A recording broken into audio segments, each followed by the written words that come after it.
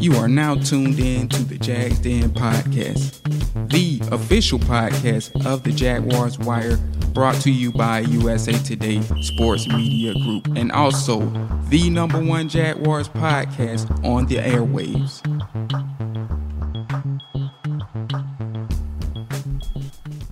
What is up, everybody? Welcome back to the Jags Den podcast. I am your host, Phil the Filipino. Phil Smith, a.k.a. Phil the Filipino. Joined by, as always, James Johnson, our fearless leader here at the Jaguars Wire. Buddy, how you doing this afternoon? I'm good, man. A little on the tired side. Got to go to work after this, but, man, I'm happy to be putting in some work on the Jaguars Wire, man. Tons and tons of content and news to break that I've been itching to get to. And I think we're going on our third week straight with the Jags Den podcast. So we got some consistency going too, my man. Yeah, man, absolutely. I mean, we're obviously the go-to Jaguars podcast out there, the best around. So, we want to make sure that we're keeping up with the content.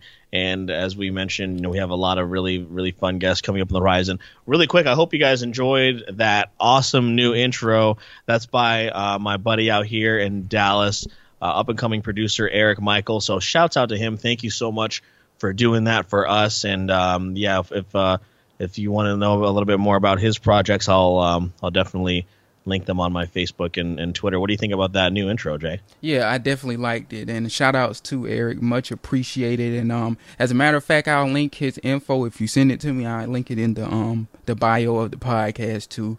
Or the description of the podcast, should I say. So, get him some exposure as an up-and-coming producer.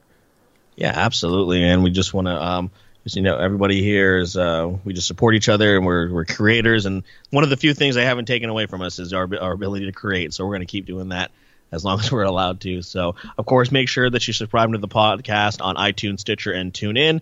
And also, remember that USA Today has added our podcast to their Audio Boom network. So big shout out to them. Thank you very much. Not necessarily a huge week of news, but still plenty to talk about. Some draft related things, as well as outside of the Jaguars locker room and the realm of the NFL universe overall. Odell Beckham being the talk of the town. So we'll get into that a little bit, as well as some other things. So, one of the big stories as far as draft news this week was Shaquem Griffin. He had his pro day at UCF, and multiple scouts there, as well as he reportedly met with the Jaguars about playing linebacker. So with the Jaguars showing interest in him, should they draft him, and would he necessarily be a fit? I've heard predictions as far as him being a later round guy between the 5th and the 6th, but I've also seen like maybe second day, 3rd, 4th round, things like that. Jay, did you get a chance to see anything from his pro day, and did he continue to impress? Because we know how he came out of the combine just wowing people, and what a great story and a really, really big inspiration. How do you think he would fit here, and what did you see from him? Yeah, I saw bits and pieces or the highlights of his pro day. And, he looked good as advertised. He looks like an athlete that you would expect to be one of those guys as a tweener. And a tweener meaning that one of those guys is a hybrid player, a guy that can do a little bit of pass rushing, a guy that can cover, this, that, and the other, just a guy that can do multiple things. And he was just as impressive in the combine, wowed everybody's socks away. It's crazy that he didn't even get a combine invite initially, and to see him come there and blow it out of the water, it makes you wonder about the scouting process in general, and the flaws that are in it. But that being said, like you said, Shaquem is a guy that a lot of Jags fans are high on, and he's been projected to go from the 2nd to the 5th round, which, that makes him as a prospect kind of hard to gauge where he can go when you have that long range of rounds you can go. And of course, the big deal with him is his hand, and how do teams feel he can do with his well, I won't even call it a limited capability, because on film, it doesn't really seem to be that big of an issue to me when you watch him on tape. So I think it's more so, how do teams feel that will hamper him as to where he'll be drafted. And I think that'll be the key with the Jags, who obviously like him. Supposedly, according to the reports we saw from UCF's, I guess it's their media website that their journalists go through or whatever. He is a guy that they look at as a will linebacker, if I'm not mistaken. That's what they said, which is a weak side linebacker. That's what Telvin Smith plays. They line up on the weakest side of the offensive line, so to speak. So, that complicates things. Like, if you draft Shaquem Griffin, where is he going to go? Because obviously we had Telvin Smith, who's a Pro Bowler at the linebacker position. But I think if the Jags drafted him, I don't know that it would necessarily be in the top 3 rounds. I definitely think they would do it in the 4th round. And I think they would definitely have a plan in place if they drafted him, because a guy like him, you do have to have a plan in place. I could see them, if he can't play at the weak side linebacker position because Telvin Smith is there, I could see them using him kind of as a hybrid guy. Think like Keanu Neal with the Atlanta Falcons, who run the same scheme as the Jaguars. Like the hybrid players that the Seahawks have used in their past, kind of like Cam Chancellor, a guy that can kind of play safety, but at the same time is kind of more like used like a linebacker. I think I could see him in a role like that. And of course he would get his use on special teams with Joe DeCamillis. He loves to use guys on special teams. And I just think they would find somewhere to put him if they did draft him, and he would be utilized greatly in Jacksonville. Yeah, definitely, because if they're going to bring in this guy, they're obviously going to have some kind of plan. I definitely don't see them coming into this thing blind and just be like, well, let's bring him in and we'll figure it out as we go. No, they're going to have a very specific outline laid out for him. And I think as far as a personality standpoint, I think he would fit in great with this team. Absolutely. I feel like the defense would definitely, everybody, I know the city would definitely embrace him, just looking at how much of an impact he's had already, and he's not even in the league yet. So right. I would love to see him in Jacksonville, but regardless of wherever he goes, I know I'm already a fan, so really, really best of luck to him. So yeah, he's such a good Samaritan, man, for the city, man. And that's something, that I think the NFL overlooks at times is, you need good people for your city too. And Shaquem being from Florida, being from St. Petersburg, he'll be dedicated to the Florida community, to the Jacksonville community, which is big, in addition to what he can do on the field. Absolutely, and then also remember he when they won a national championship down there at UCF, so he's a champion, obviously. So right. So you definitely can't take away that championship pedigree. All I'm saying is Central Florida should have been given a chance. Hey, UConn just lost again in the Final Four for the 2nd straight year, and we have what is it? Loyola Chicago is also in the Final Four. So hey, UCF should have gotten a chance. I'm just saying, but that's a story for another day.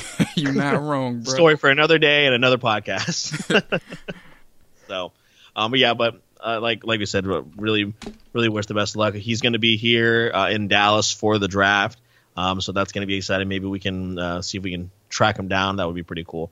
We'll see what the next step holds for Shaquem Griffin. So next up, we're going to stay on the topic of the draft, and a lot of, at least between the two of us, Jay, a lot of discussion for the pick, especially for the first round, has been a lot about quarterback, and mostly, of course, we've been honed in on Lamar Jackson, which I personally got a sign recently that it is going to happen. So stay tuned on that, guys.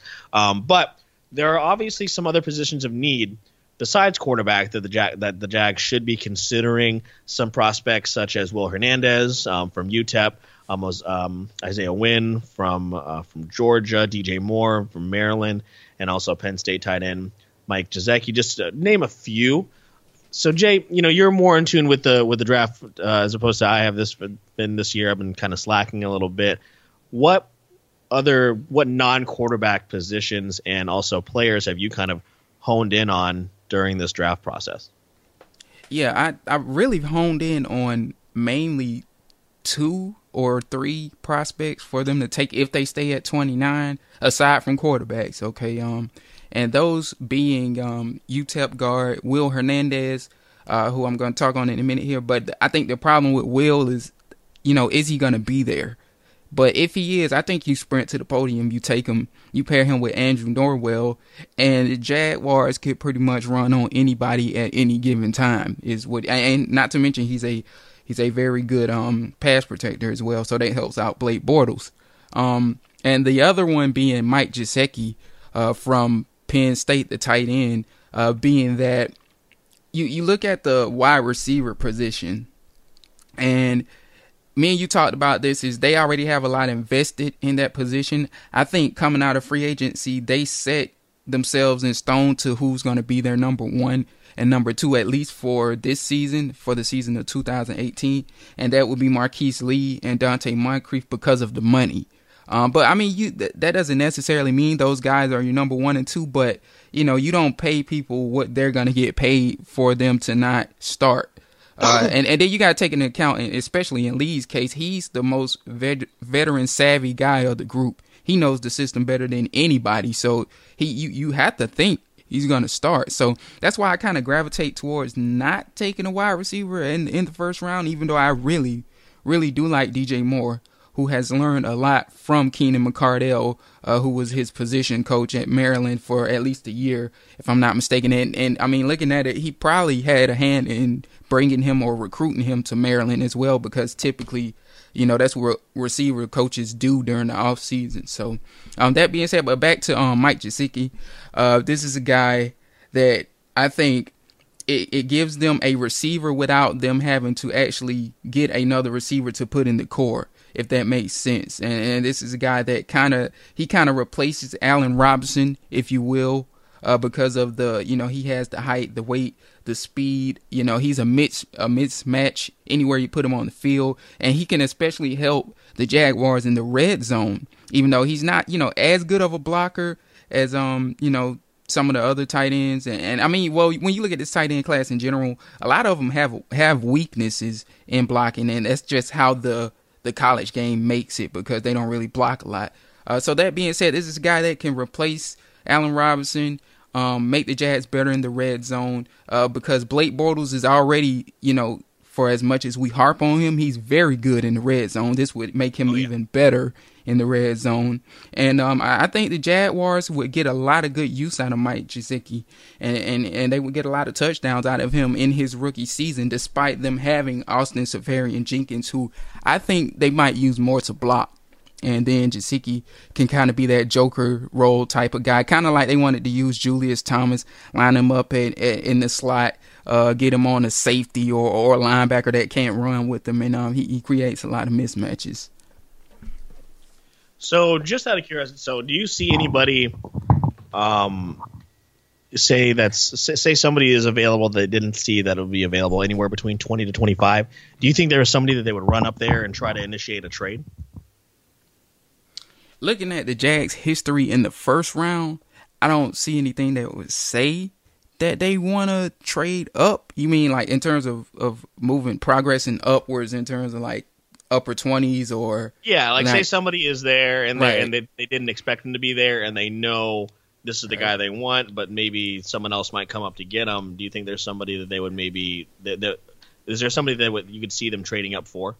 Yeah, like I was saying, looking at their history, I don't think they would. But then again, if you look at Dave Caldwell's history past the NFL draft, or should I say past coming to the Jacksonville Jaguars, he was the guy that was responsible, according to reports, for trading up for Julio Jones. So you can't like just completely take it off the table. And that was one of the craziest trades in NFL history. And it actually worked out for the Falcons, who gave up a lot for Julio Jones. It's one of those rare cases where you give up, you break the bank, and you actually hit on a guy. And the Falcons, I would know this secondarily as a Falcons fan, they were pretty much one player away from, being that team. And he got them there, even though they haven't won a Super Bowl yet. But he's a guy that's been very beneficial for their offense. But I don't think they would, looking at his history, his recent history. But I will say this, I'll name some guys that I would like to see them sprint to the podium and take if they were there. One of them being Roquan Smith from Georgia.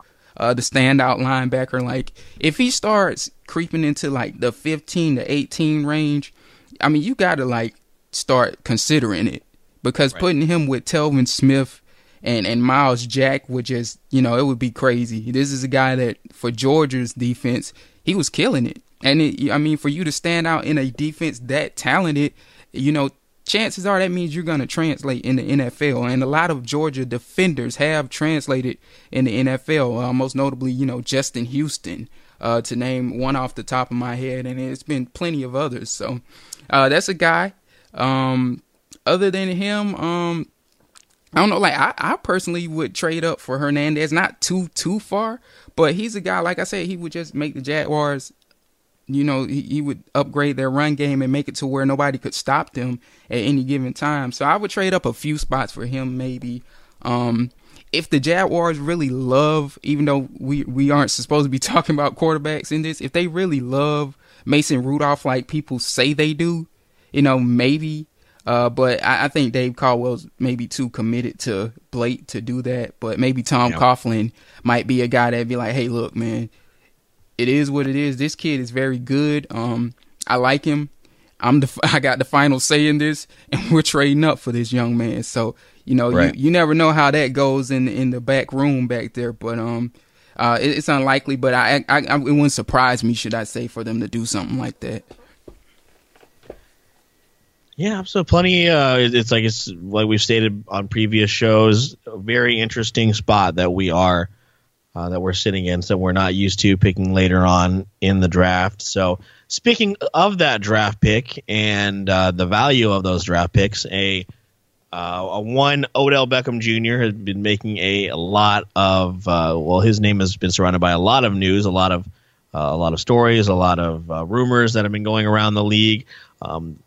The Giants have not been 100% full, at least as far as the top, the GM and the owner and everybody else and the head coach, sending a lot of mixed signals, saying he's not available, but also putting a price tag on him, which means he's available. I don't know, whatever they have going on there.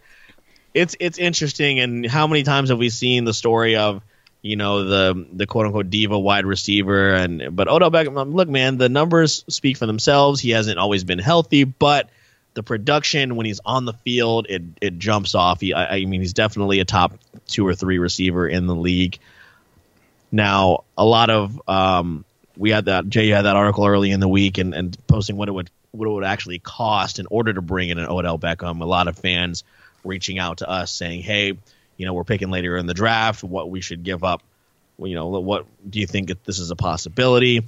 So before we're thinking it's a possibility, both of us, I'd like to touch on, do you even think this is a good idea? Should the Jaguars trade for Odell Beckham with their 2-year window plan in mind?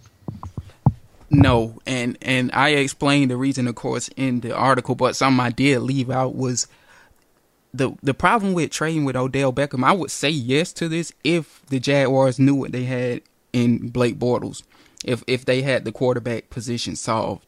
That being said, Blake Bortles is too inconsistent, in my opinion, to pair with somebody like Odell Beckham. And Odell Beckham, as you said, he is a diva, and you have to wonder, like, what would happen when Blake Bortles start overthrowing him like he has a tendency to do, and missing him and throwing interceptions. And I'm not saying that Blake Bortles is going to have a bad season, but what happens when Blake Bortles does have a bad season, or when he can't get to Odell Beckham like he wants to? Would that cause a rift? Because Beckham is a guy that, doesn't mind speaking his mind. And, here you are, you've traded 2 first-round picks for a guy that all of a sudden isn't happy. So if they had their quarterback position figured out, sure, by all means, go for it. But that being said, due to that reason mostly, and what it would cost, on top of that, you would have to give up, you would have to pay him. I say no. I don't understand the infatuation, even though it's people's opinion, and I respect that. I don't understand the infatuation with landing Odell Beckham for that cost, and with the question mark at quarterback. Yeah, we were both on the same page here. It did kind of cross my mind, like, hey, we have this pick at the end of the first round, and I was listening to Shannon Sharp and Skip Bayless talk about this during the week. And is a guy in the 20 to 32 range going to give you the kind of production that Odell Beckham is going to give you in the next couple of years? Probably not. However, think about the cost it would take, man. A first this year, possibly a first next year, and then another draft pick, along with paying him $18 to $20 million to, as you mentioned, for a team that just committed $16 million to Moncrief and Marquise Lee. It just doesn't make any sense, if we had gotten Kirk Cousins, or if we had gotten Drew Brees, if his name had been floated out there or something like that, if we had got even if we got an Eli, then maybe this is something that they consider. But we were talking about this before this started. If we weren't going to give that money to Kirk Cousins, you're not going to give that money to Odell Beckham Jr. So It doesn't make any sense whatsoever. Now, of course, one of the main teams that he's been rumored to go to is Los Angeles, and man, that team. Talk about, since moving to LA, just being all in, and good for them. Good for them. Team, man. And if he went to LA, man, I don't know. Is that the team to beat? I mean, I know Philly just won without their starting quarterback, but is that the team? Maybe. I mean, I don't know. And it was a rumor too about another team in California, the 49ers. That surfaced. I think I saw that today on Twitter, and putting him with Jimmy G, even though they don't have the line. But Jimmy G showed us in the Jaguars game what was up with him and Kyle Shanahan. Kyle Shanahan is a guy that can scheme past offensive line issues for the most part, and that's exactly what he did with the Jaguars. And putting Odell Beckham into that equation, man, they become probably they could be playoff contenders. Even though they just gave up 2 first-round picks, but I would like that combo of those three together. Yeah, when we lost that game to San Francisco, I was not surprised at all. First off, it was probably our least disciplined game of the season, which is what really upset me most. If it's what's one thing to lose, but they didn't look good doing it. Now, of course, a loss is a loss, but they just didn't go about it very well. Right. But that team with Odell Beckham, oh man, that division is just, talk about a shift from the Seahawks being the team for the longest. And now it's shifting to San Francisco and LA. Right. That division is going to be crazy. Now the Rams, just like us, are going to have a first place schedule. So now you bring in all these personalities, and you we'll see what happens if they have what if they go on a losing streak. What happens at that point. It's a little bit different here because we have guys that have been together for a while now. So it's totally different, dynamic, I believe. But oh yeah, and one more thing to add with the Jags. I didn't mean to cut you off there, but you made me remember it when you were talking about the Jags and the personalities. Is one of the things about the Jags front office. They are good at scouting. They make no mistake about it, and they've proven to be especially good. And people miss this. I don't know how, at drafting wide receivers. This team, and that's another reason to not get Odell Beckham. Yeah, I know Odell's proven over some of the guys, but the Jaguars have proven to get wide receivers, and not only that, they've proven to be able to find them any and everywhere.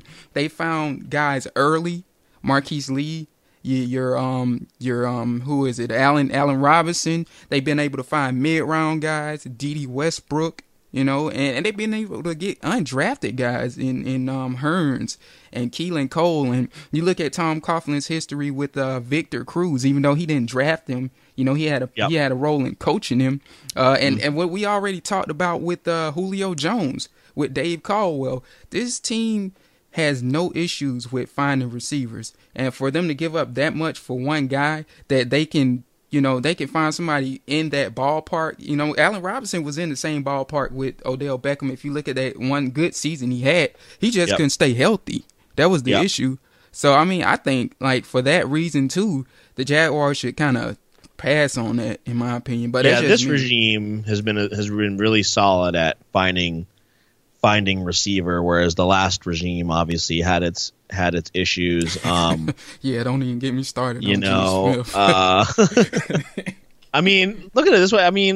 if Reggie Williams had been a second or third round pick, he wouldn't that bad, Right. you know. But he was the 11th pick in the draft, you know. Like, I mean, and he was a guy that was supposed to be somewhere. drafted late in the draft too, like late in the first round. It's like, what are you doing, bro?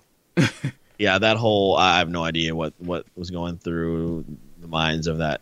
Whatever. Yeah, I don't want to talk about it.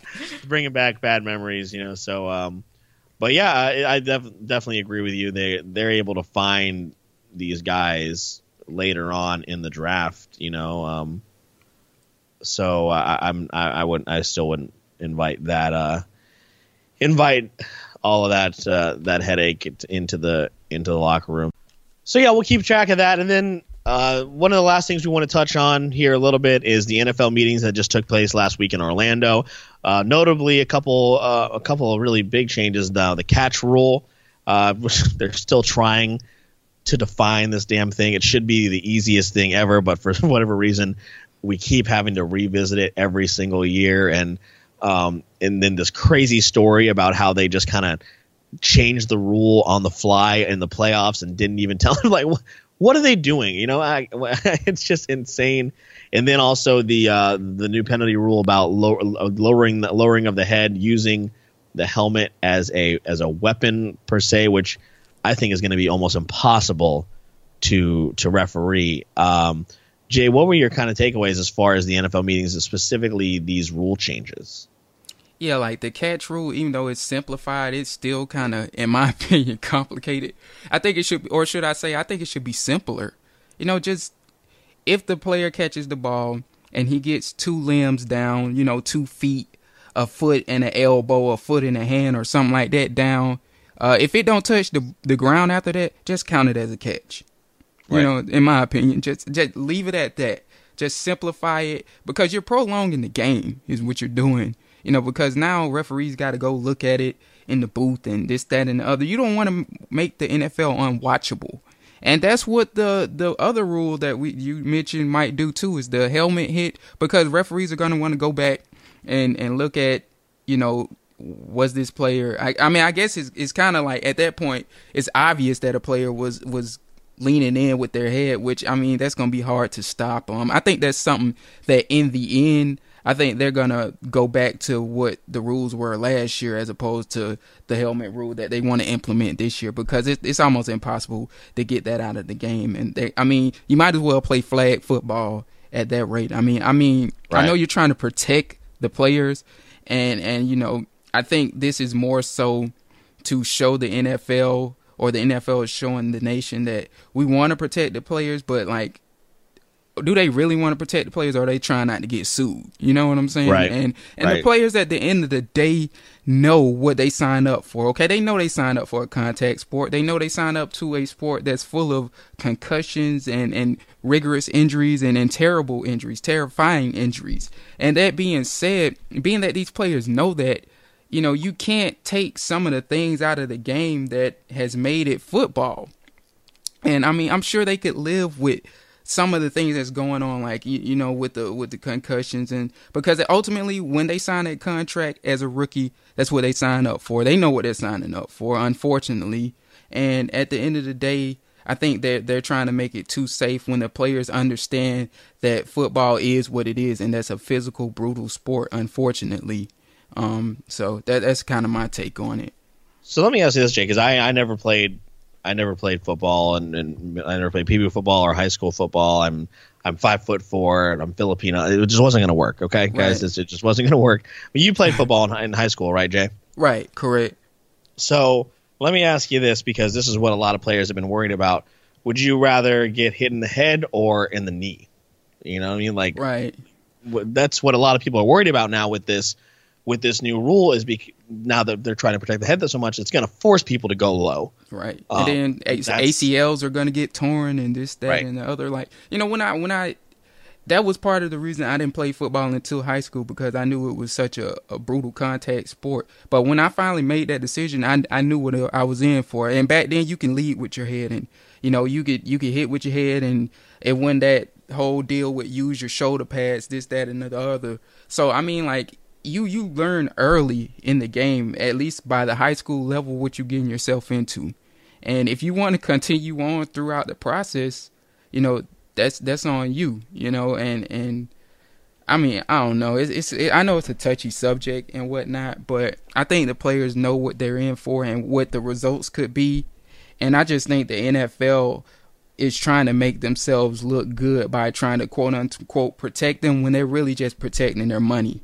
And right. owners just want to protect, you know, not getting sued and you know, we all seen the movie Concussion for the most part, which was a very good movie, very, very telling movie of what the NFL has known for a very long time and just kind of swept under the rug. And now they're trying to make up for that by making it seem like they're playing a safer game when they're really just making matters worse, in my opinion. Yeah, and as far as the you know, also with the catch rule thing, I don't know if you heard that story, Jay. Where I mean, I personally didn't watch the Super Bowl. I was still pretty upset. I didn't watch it live. I have, of course, seen highlights since then, and there were of course 2 catches that were kind of under review right. during that game. And if those plays had been called the way that they had been all season, those would not have been catches. And I don't know if you heard the story that I believe it was Chris Mortensen and Sal Paolantonio reported that the league had changed that rule in the playoffs and just kind of went with it. You know, did you hear about that? I don't know. But they just kind of went with it. Yeah. And it kind of went under the radar. Like, how can you just do that? You know, like that's the NFL for you, man. That's what happened when you try and like, you know, make everything so detailed in terms of rules, man. And they had to find themselves changing the rule. I don't know. Was it blatant? Did they do it on purpose or like? The reporting, I have to look into the reporting again, but essentially they had come to the conclusion that this is how the rule that as how it is now is how it was going to be called in the playoffs, and then it just happened to come up in the biggest game of the year, you know, right. in any sport. And if I'm a Patriots fan, I'd be pretty upset, you know, hearing that they just had changed this rule, because you can't just. I feel like you can't just do that, you know. But hey, when the league is printing money and you know people are going to come back, I guess it doesn't really matter. Right. But it was just really, really shocking. Like I said, man, just to simplify that, man, just if the player in the case of going into the end zone, if the player catches the ball, he crosses the plane, and when he hits the ground, the ball ain't on the ground, just count it as a touchdown. You know. Oh, let me tell you, being here in Dallas. After the league had finally admitted that Dez caught it. Oh, man. Man, let me tell you. I bet you that was a sight to see. That was, I guess, as the Cowboys being my second team, being located out here, going back to that season, that was probably the year for Dallas and Romo. That was probably it.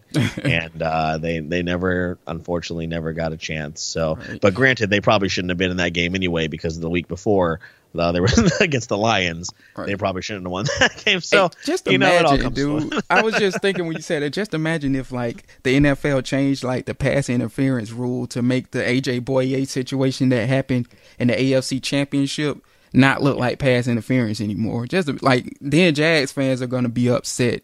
I mean, we're already upset. Exactly. They already took away the Myles Jack touchdown away from us. Yep. So, yep. You know, but let's not get into it. I'll get mad, and there'll be another hole in my wall here in the apartment I can't really afford. I need my deposit back. So, but yeah, man, that's pretty much all we wanted to touch on this week. Shout out to Nick and Jacob who couldn't join us. They are on the road. They are very, very busy with their with basketball and football. So shout out to them, man. Keep doing your thing. I, as always, have been your host here, Phil Smith, aka Phil the Filipino. Currently, right now, I actually have a show next week at SMU. I'm doing a fun little show there with some buddies, so that's where I will be. Also working on this side project with my buddy Eric Cerna.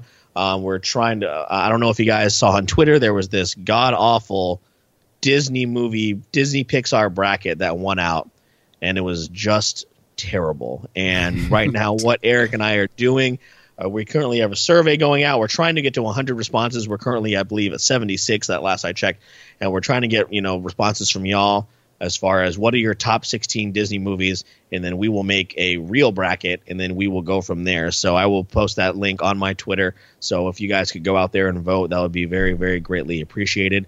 And then we'll have a brand new podcast I'll have set up with Eric going forward, and we'll discuss. We'll finally settle what is the best Disney movie of all time. So that's a couple things that I am working on here. Jay, what do you got coming up for us, man? With a whole bunch of more draft news and other things going on. What do you have up on the horizon for us? Yeah, I'm working on some radio work. I'll probably be, with the draft coming up, it'll be next month will be April, or tomorrow will be April. So I'm going to probably be doing radio appearances with my man Phil Jones at Fox Sports of Valdosta. So look out for that. I don't have any concrete days or anything set, but I'll post it on Twitter. So that, and like I said, of course, what I'm mainly focusing on with the Jaguars Wire is following, where the Jag scouts are going. Even though it doesn't mean much, but following who they're talking to, like with Shaquem Griffin and others, to just have that documented. So if we draft one of those guys, it'll be up. And pretty much, more draft coverage on top of that. And that's pretty much it for me. As Phil said, we're gonna be doing some coverage in Dallas at the draft. So look out for that. Very excited for that. Can't wait. Be my first time in Texas, and that's pretty much it. Yeah, buddy, can't wait for you and Josh to be out here, show you how we do things out here in Dallas. Also, shout out to Marvel for completely throwing off our plans. So we have to go to the NFL draft. Of course, the Jaguars pick late in the draft, so we have to then haul our behinds back from Arlington all the way back to North Dallas, which is where I live, and then see the midnight showing of Infinity War. So yeah, thanks a lot, Marvel. We really appreciate that. We weren't busy enough, so thank you so much. Not that we're complaining, we're very happy the movie's coming out. It's been 10 years, and we are very excited. So, but yeah, guys, keep just keep following us here at the Jaguars Wire, and we will keep you up to date on all the latest Jaguar news. Once again, make sure you are subscribing, iTunes, SoundCloud, Stitcher, TuneIn, Audio Boom, all of that.